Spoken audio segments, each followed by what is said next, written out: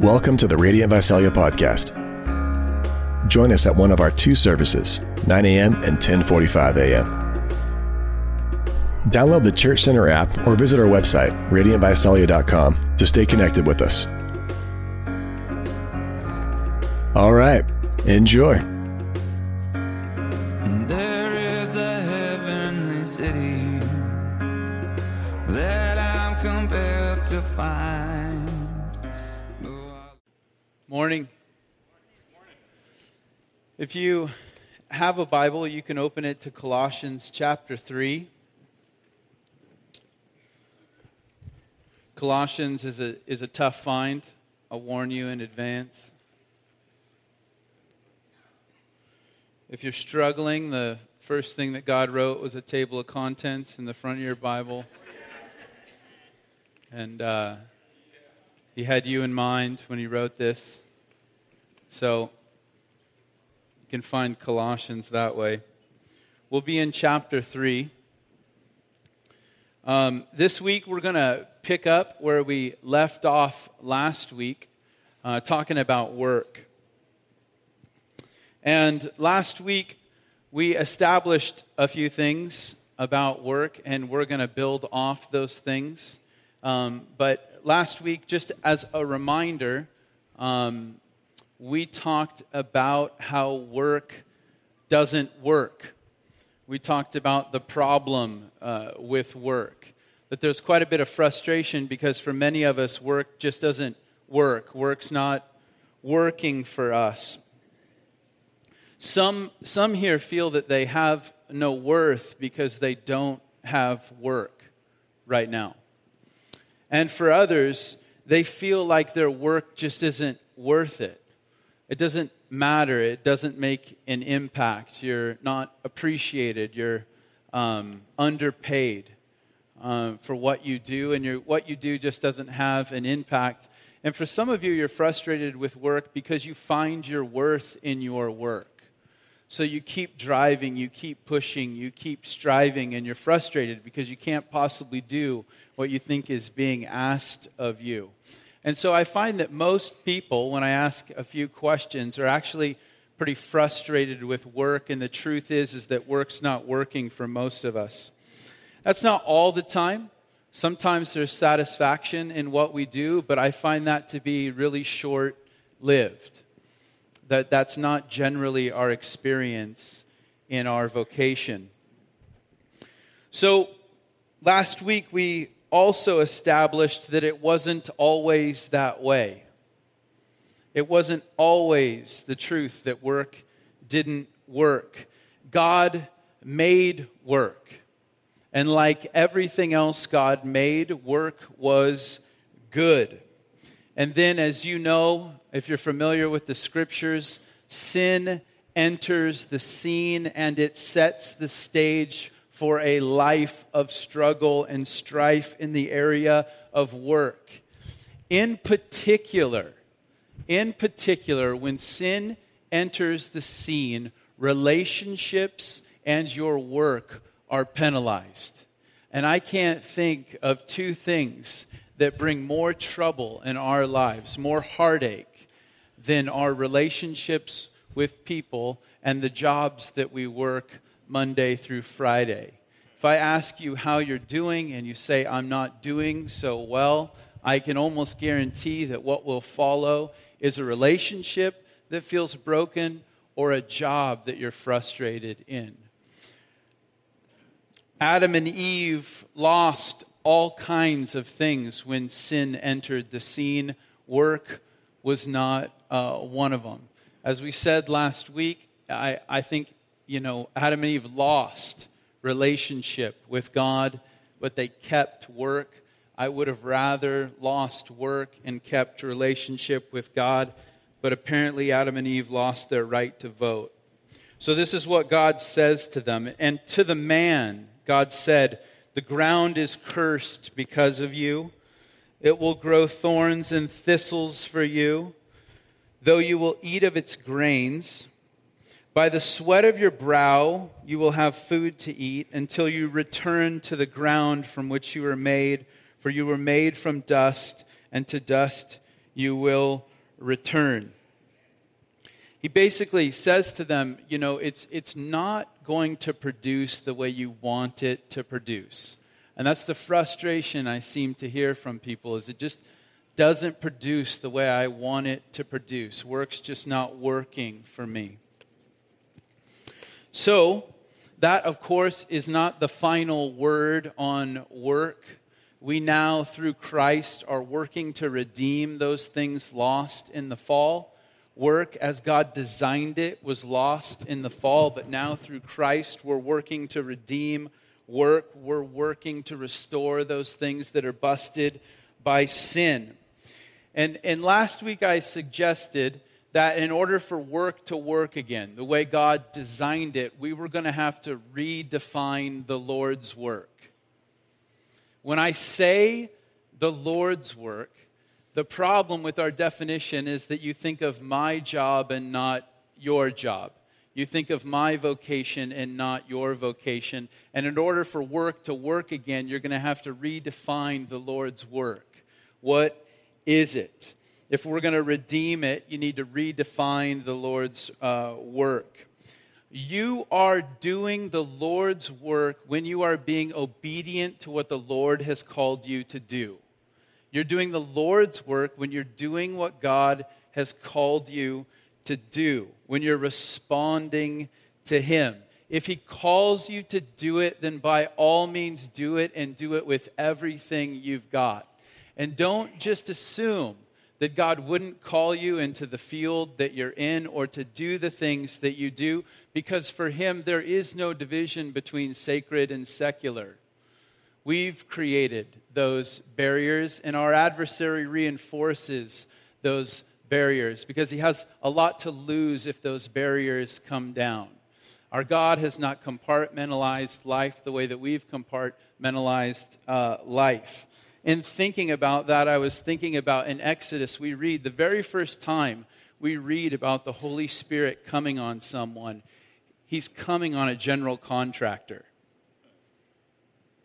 He's empowering someone to do construction, not to preach or to do miracles. The first time we read about the Holy Spirit coming on someone, it's coming on someone who is going to superintend a building project. Last week, we read a few quotes from some reformers. This one I'll read again because it's worth reading again. The works of monks and priests, however holy and arduous they be, do not differ one whit in the sight of God from the works of the rustic laborer in the field or the woman going about her household tasks, but that all works are measured by God by faith alone.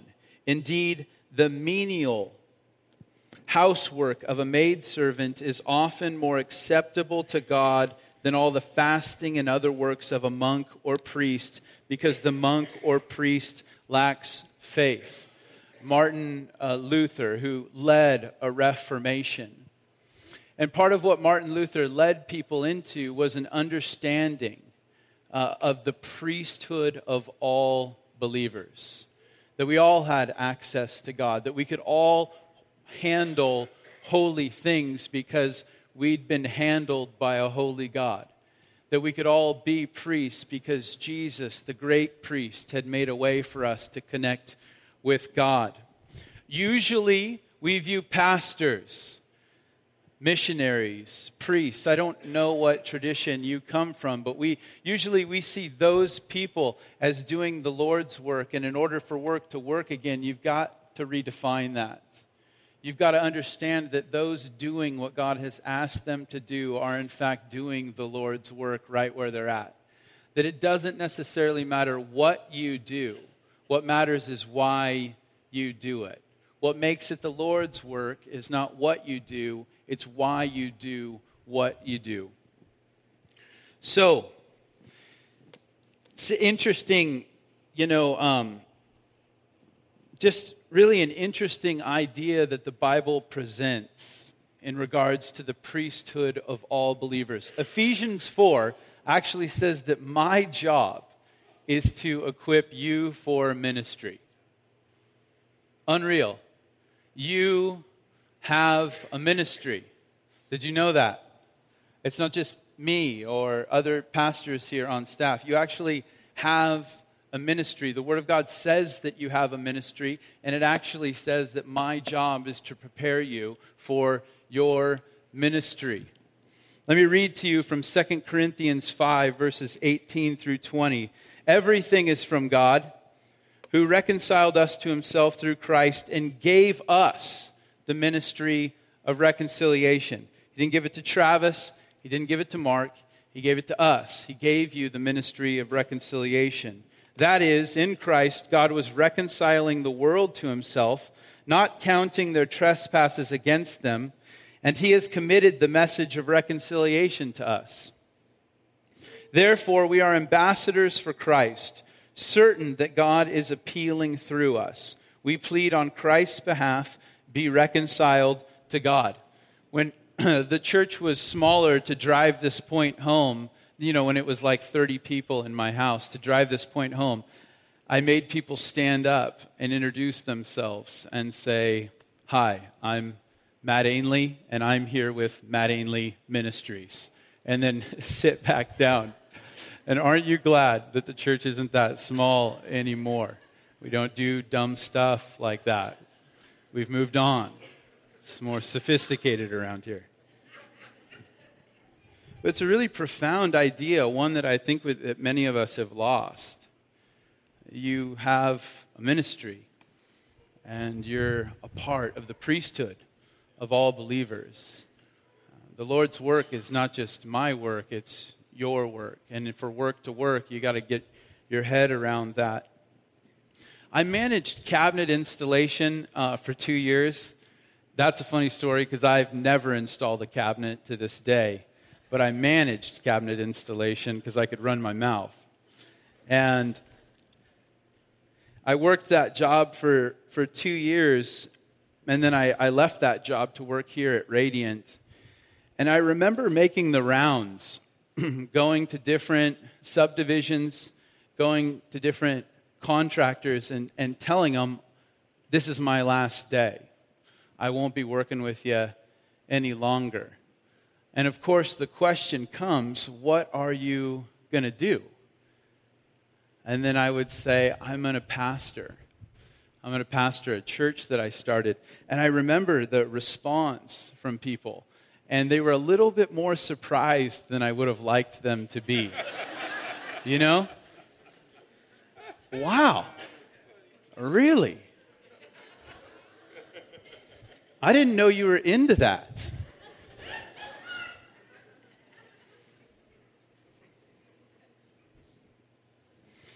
And I found myself, I remember really frustrated, thinking, did I rep well? Why is everyone so surprised? This is super discouraging.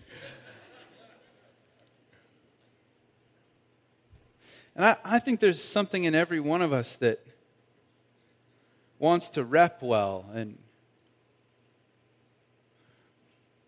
can I ask you a question? Because you have a ministry. What would happen if you went to your coworkers and said, I'm leaving my job, this is my last day here. I'm going into full-time vocational ministry. What would be their response? Would they be surprised? Oh, I didn't know you were into that. I mostly thought you were into fantasy football. Wasting time. Or would they say, that makes sense? I can see that. I've experienced that. What would their response be to you? What would you want their response to be to you? As a Christian, I think we genuinely want to be a certain kind of employee. As Christians, we want to be a certain kind of citizen. Like not just a citizen, but a certain kind of citizen. Not just an employee, but a certain kind of employee. We want to be a certain kind of person because we know that God has called us to be a certain kind of people. We know that we're supposed to be distinct. We know that we're supposed to stand out, and most of us live pretty frustrated that we just blend in. 1 Peter 2:9, this was the scripture that really Martin Luther drove home when he led a Reformation. He says, you're a chosen people. This is from 1 Peter 2. You're a chosen people, a royal priesthood, a holy nation, God's special possession, that you may declare the praises of him who called you out of darkness into his wonderful light. Once you weren't a people, but now you are the people of God. Once you had not received mercy, but now you have received mercy. And this makes us distinct. I mean, when I read this, I hear like, you're God's chosen people, stand out. Be distinct. You're hand-picked, so stick out. You may declare the praises of him who called you out of darkness and into light.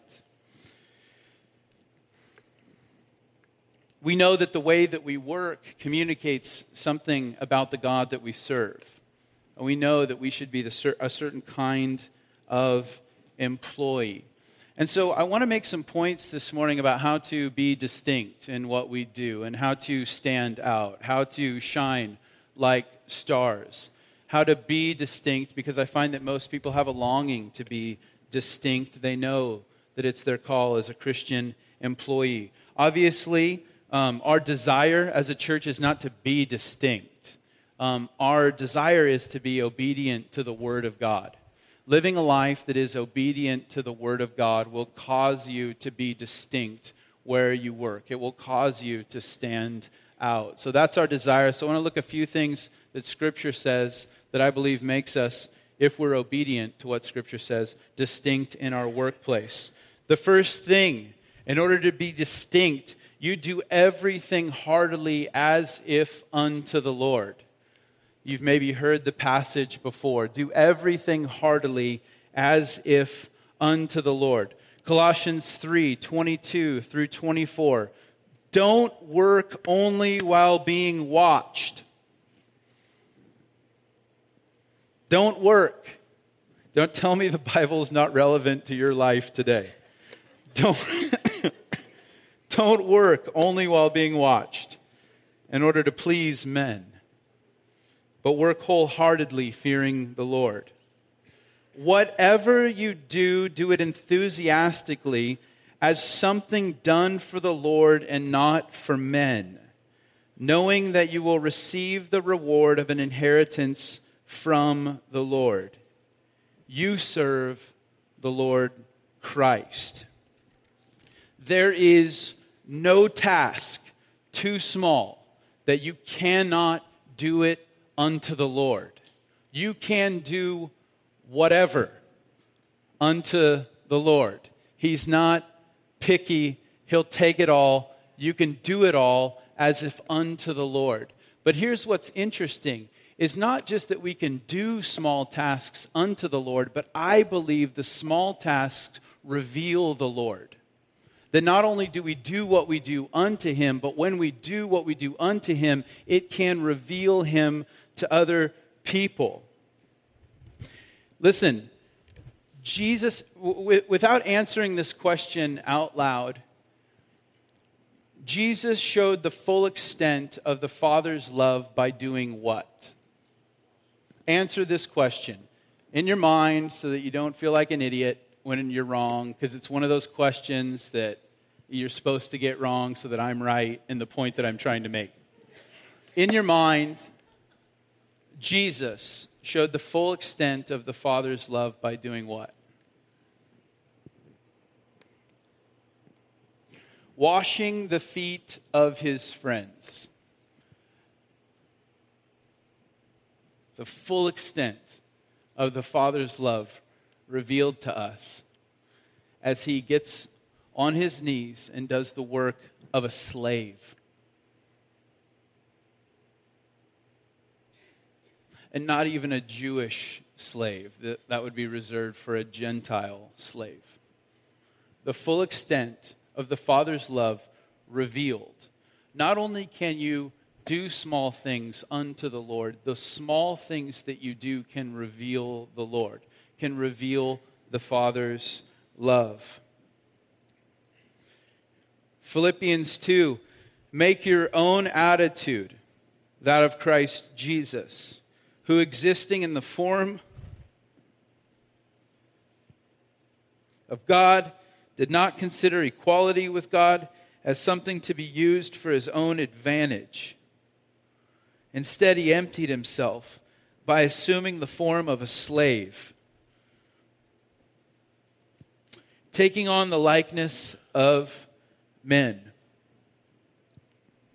Philippians 2 has such profound truth in it that the early church didn't just say these things and read these things.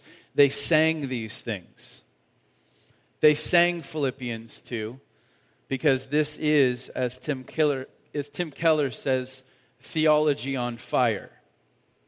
This is unreal, what we're reading. They wouldn't just read it, wouldn't just say it. It's more profound than that. The church sang it. Not only can the smallest things be done unto God, they also reveal God. You can do everything unto him. Remember the context of this passage, the context of Colossians 3, the context of the passage that tells us to do everything heartily as if unto the Lord is written to slaves, doing what they've decided to be insignificant work. Here's the whole context, starting up in verse 17. And whatever you do in word or in deed, do everything in the name of the Lord Jesus, giving thanks to God the Father through him. Slaves, obey your human masters in everything. Don't work only while being watched in order to please men, but work wholeheartedly, fearing the Lord. Whatever you do, do it enthusiastically as something done for the Lord and not for men, knowing that you will receive the reward of an inheritance from the Lord. You serve the Lord Christ. For the wrongdoer will be paid back for whatever wrong he has done, and there is no favoritism. There is no exceptions to this. Some of you might be new to the faith, investigating the faith, and thinking to yourself, see, this is why I don't believe in the Bible, because the Bible believes in slavery. This is why I don't get too serious about what the Bible has to say to us, because the Bible has a lot of strange things to say about slave-master relationships. See, it's dated, it's archaic, and it has nothing to do with my life. Well, before you decide that the Bible has nothing to say to you because the Bible believes in slaves, I need to help you understand first century slavery in Rome, because it's very different than the idea that you have about slavery. When you think of slavery, you think of colonial America. When you think of slavery, you think of the transatlantic slave trade. Slavery in first century Rome, very different than that. And this is not a message on slavery, but I just want to help those of you who stumble when you read things like this. Don't assume that you know what the Bible is saying. You don't like it when you're taken out of context. Don't take the Bible out of its context. So the context of Scripture is this. In colonial America, the transatlantic slave trade, slavery was racial, race-based. One race or many races oppressing another. But in first century Rome, anyone could play. They weren't particular. It wasn't just one race oppressing another. It wasn't racially motivated. It wasn't race-based at all. It had more to do with your economic status than it did with your race. They weren't picky. It wasn't one group oppressing another. In colonial America, slavery was permanent. But in the first century, it was temporary and voluntary. Voluntary in the same way that your employment would be, right? You choose to take the job. And once you choose to take the job, you choose very little else. Once you say, I'm in, once you enter into a contract with your employer, you don't choose when you show up. You don't choose if you show up, and you don't choose what you do when you show up. But you did sign up for the job. Slavery in the first century in Rome was much like that, where it was voluntary. You signed up for this. After you signed up, you didn't have say in what you did, but it was voluntary and not and temporary. In colonial America, slavery was degrading. People were treated like property and possessions, not as people. But in the first century, many times the slaves lived in the household. Many times the slaves were more educated than their owners. Many times the slaves were teachers. Many times the slaves were doctors in a household.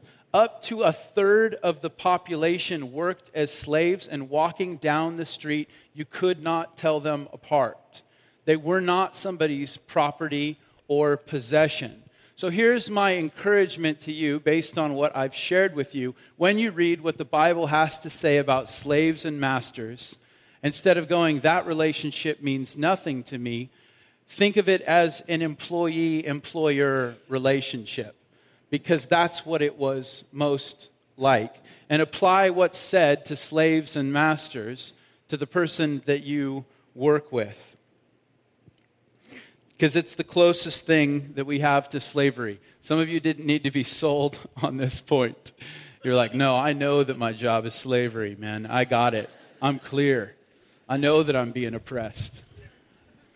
So for those of you who didn't get it, you're welcome. For those of you who know that your job is slavery, you were already tracking with me. The point here, again, do everything as if unto the Lord. Everything. I wish that everything didn't mean everything. It does. It means everything. And again, hear this. The Lord's work is not a matter of what you do, but a matter of motivation, a matter of why you do what you do. Because obviously you can do whatever as if unto the Lord. Apparently a common problem in the early church is that slaves would get saved and then think that surely God wouldn't have me continue in this line of work, which is something that I've also experienced here in the church. You know, you start following Jesus and you think to yourself, surely a good God would not have me stay in this job. Surely God's going to call me out of this line of work into something more sacred. Obviously, God has a special call because I'm His special possession. I'm a chosen people. So God is obviously going to choose to lift me out of this dead-end job.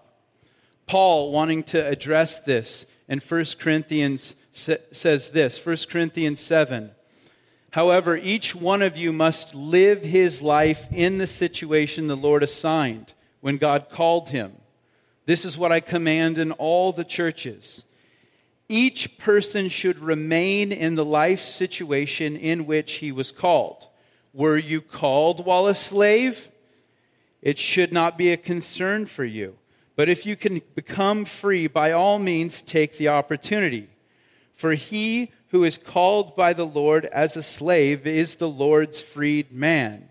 Likewise, he who is called as a free man is Christ's slave. You were bought at a price. Do not become slaves of men. Brothers, each person should remain with God in whatever situation he was called. These are hard words, yeah? Apparently, it's possible to work as somebody else's slave, but be working for Christ. And apparently, it's possible to be self-employed or to be a free man, and you're still in the same spot. You're still Christ's slave. You're still working for Him, still employed by Him. So don't just assume that now that the Lord has called you, He's obviously called you out of the situation that you're in. He may call you to show up in a different way in the very same situation that you're in. Paul's big appeal here in 1 Corinthians 7 is don't quit your day job. Don't assume that God's going to call you out of what you've determined is normal or insignificant. He may, in fact, just call you to show up differently to the everyday things He's called you to do. I think that, just quickly before we move on, I think there's something real significant in the Colossians passage where we're called to do everything heartily as if unto the Lord. The charge here essentially is that Jesus is your boss. And the idea of Jesus as your boss is help for the person who feels underemployed, for the person who feels like they're not being compensated, for the person who feels underappreciated. The scripture is very clear. No, the Lord will reward you. For the person here who feels like your work isn't making a difference, trust Jesus. He will reward you. The underemployed here, trust Jesus as your compensation. But then for those who are here and you feel overworked, it's not that you feel underemployed or that the work's beneath you. It's actually that work is beyond you and you feel challenged. If you're here and you're working 50 and 60-hour weeks, this scripture has something to say to you as well, and it is that Jesus is your boss. He's your provider. When you continue to work beyond the boundaries that God has set up for you, you are essentially saying, Jesus, you don't provide for me, I provide for me. Jesus, you don't provide for me, my boss provides for me. And if I piss my boss off, I'm going to be out of work, and therefore you won't provide for me. For the person who is overworked, trust Jesus as your boss. Be obedient to His call on your life. For the person who's underemployed, who feels underappreciated, trust Jesus as your boss, as the one who sees what you're doing and will pay you back for your work. The other thing that we can do as a group, as a church, to be distinct in the workplace is take some risks. Most people are just trying to keep their job, right? I would encourage you to take risks. Be bold and be shrewd. You know how that works. Be bold and be shrewd, but take risks. Not risks for the sake of risk and not risk for the sake of being reckless, but risk into what God's called you to do. Risk the promotion by opening your mouth. Risk rejection by bringing Jesus into the conversation. Risk your job if God calls you to risk your job. Take risks. Be distinct.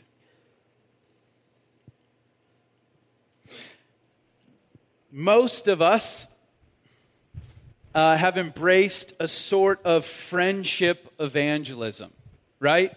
We've been so turned off by the guy on a soapbox. We've been so turned off by the guy handing out tracts.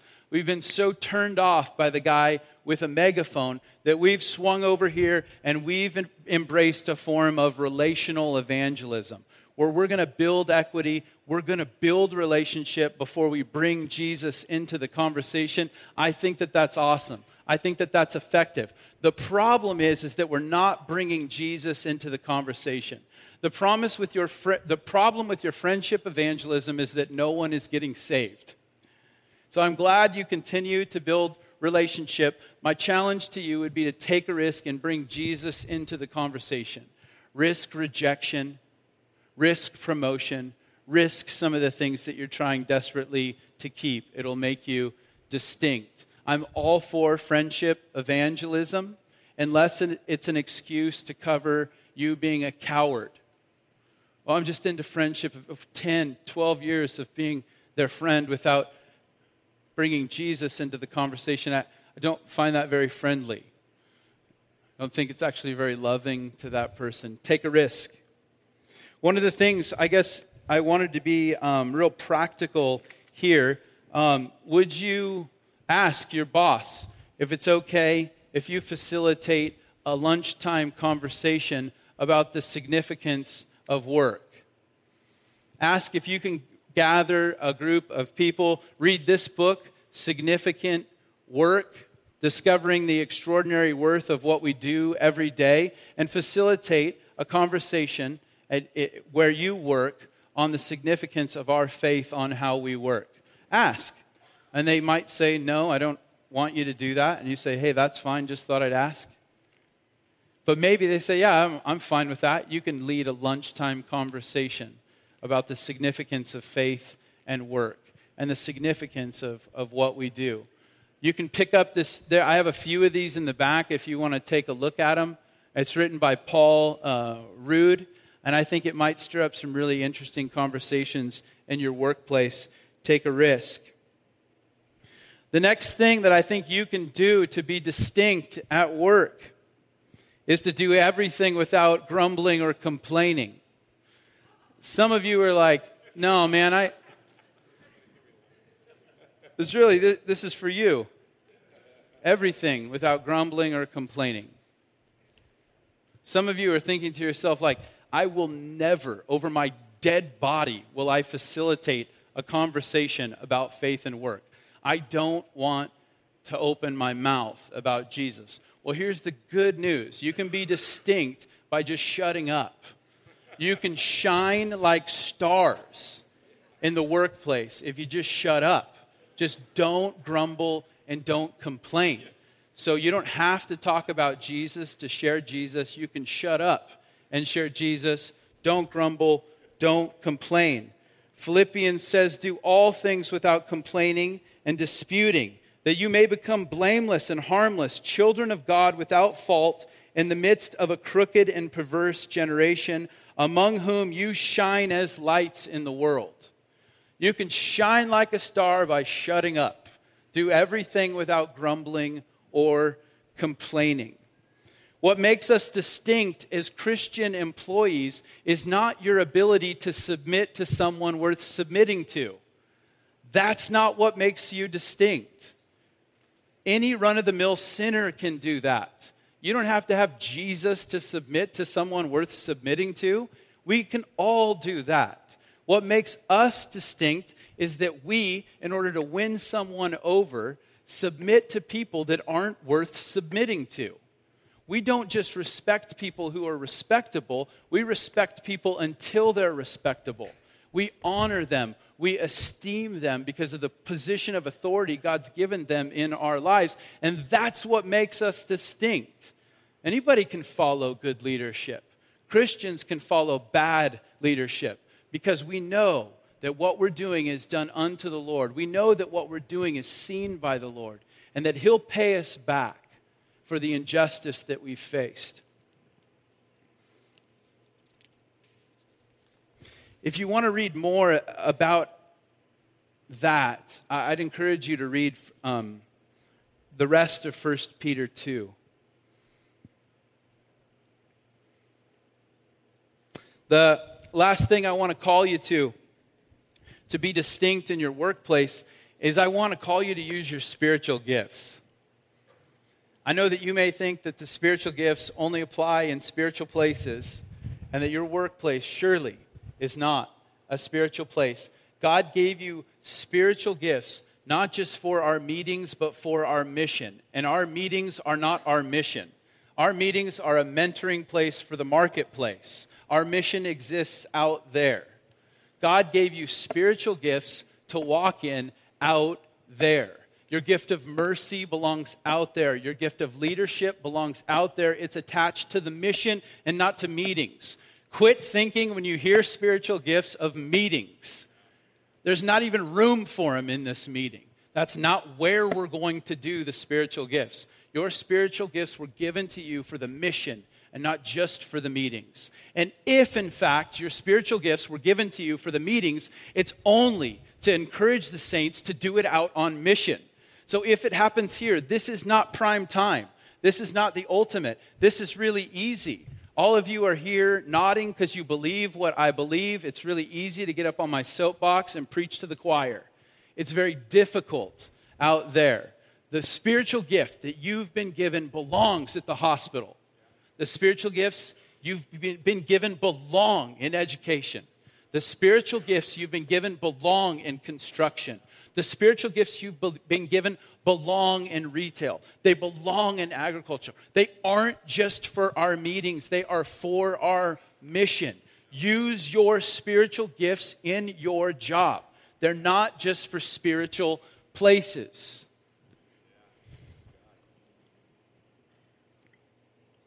In Genesis, God creates the cosmos, and then he goes on to fill the cosmos, and then he hands out some instructions to men. It's almost like the first job description. And I want to read to you what people call our cultural mandate as the people of God.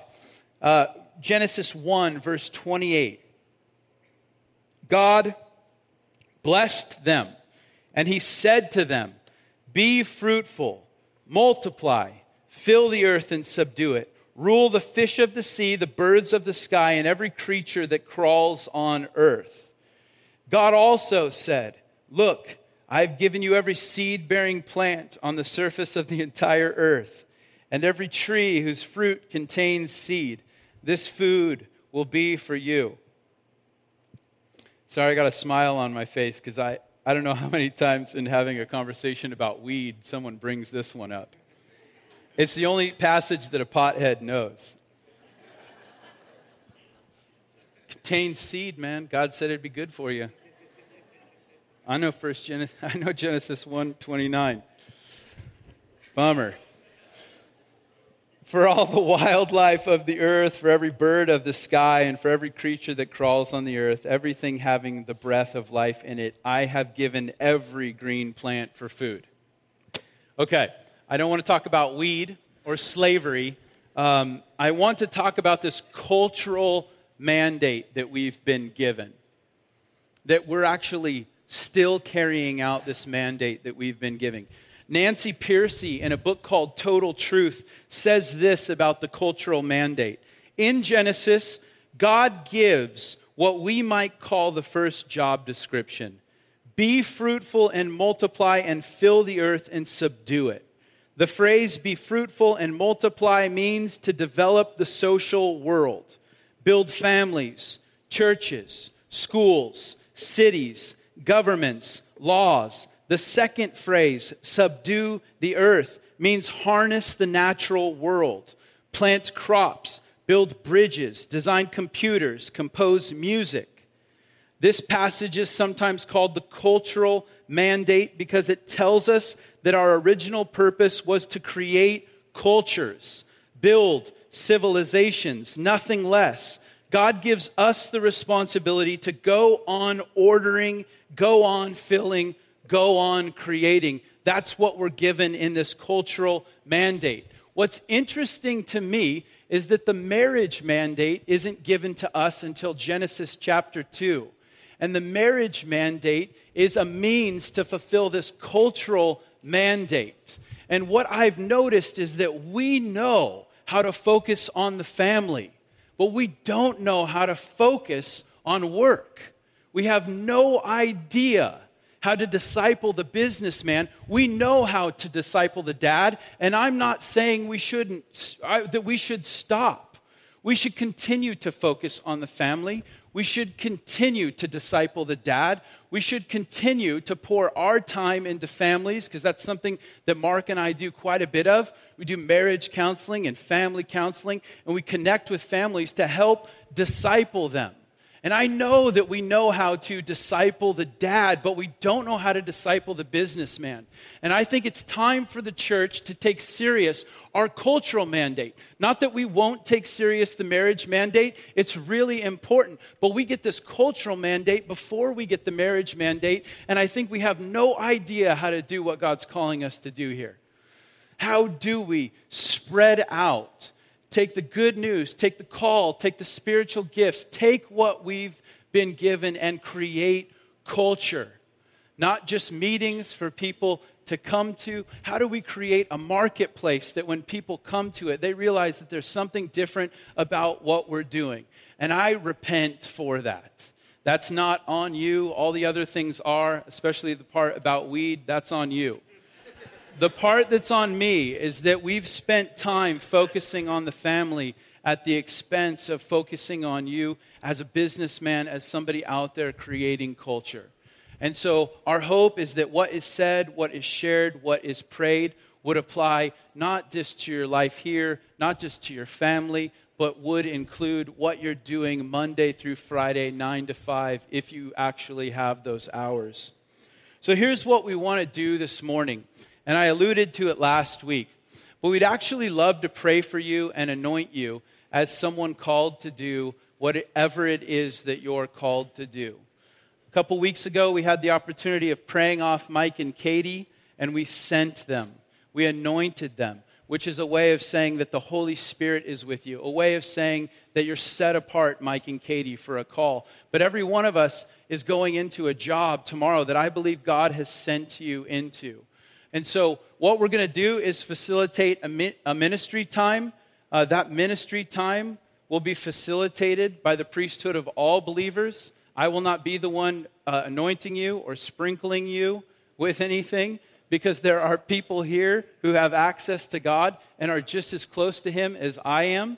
And so what we're going to do is call forward an army of people who don't work here at Radiant Church, and they would love to pray for you, love to anoint you.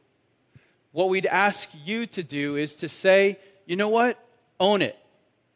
This is what I'm called to, and this is who I'm called to, and I know it. I'm called to be a mom. I know God's called me into that role. And have them set you apart for what God has called you to do. Allow them to bless your vocation. Allow them to bring dignity to what you're doing, because that's not something that often happens on a Sunday morning. Monica, would you come? I would encourage you to be bold, to own it, to stand up and say, God's called me to business, and I'm not going to shrink back from it. God's called me to education, and I'm not going to shrink back from it. Hey, man, I'm not sure what the Lord's called you to. Maybe anything and everything but World of Warcraft. We won't pray for that, but I know that God's called me to 8-hour days of World of Warcraft. Back of the line for you. You come up with a different answer.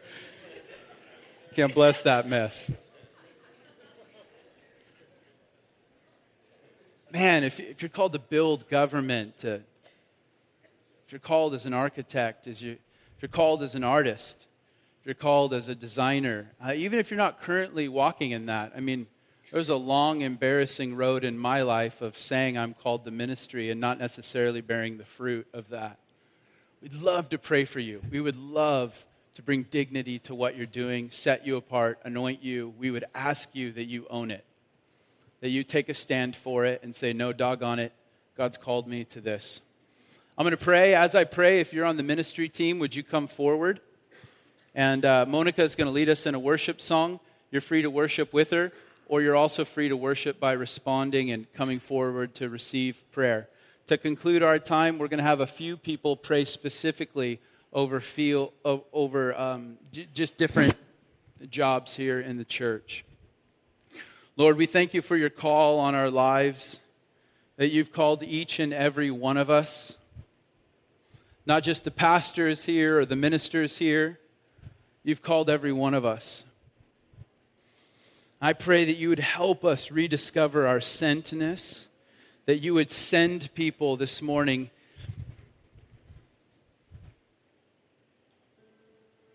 into government. I pray that you would send people this morning to the hospitals. I pray that you would send people to the sick. I pray that you would send people back to school with newfound purpose. I pray for the firemen, the policemen, those working and serving people in our city, that they would have a sense that you've called them to do that. I pray that as we lay hands on people, that spiritual gifts would come alive, that would impact not just our meetings, but would impact our city and the mission that you've given us. In Jesus' name, amen.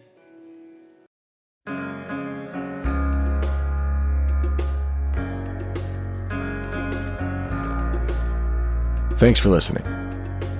We want to be a resource for you as you walk with Jesus. So please connect with us at radiantvisalia.com. Until next time. There is a heavenly city. find. Oh, I love the flowers and trees and the smell of the grinding sea and all the beautiful things here in life. And I'm a pilgrim here on the side of the grave, divided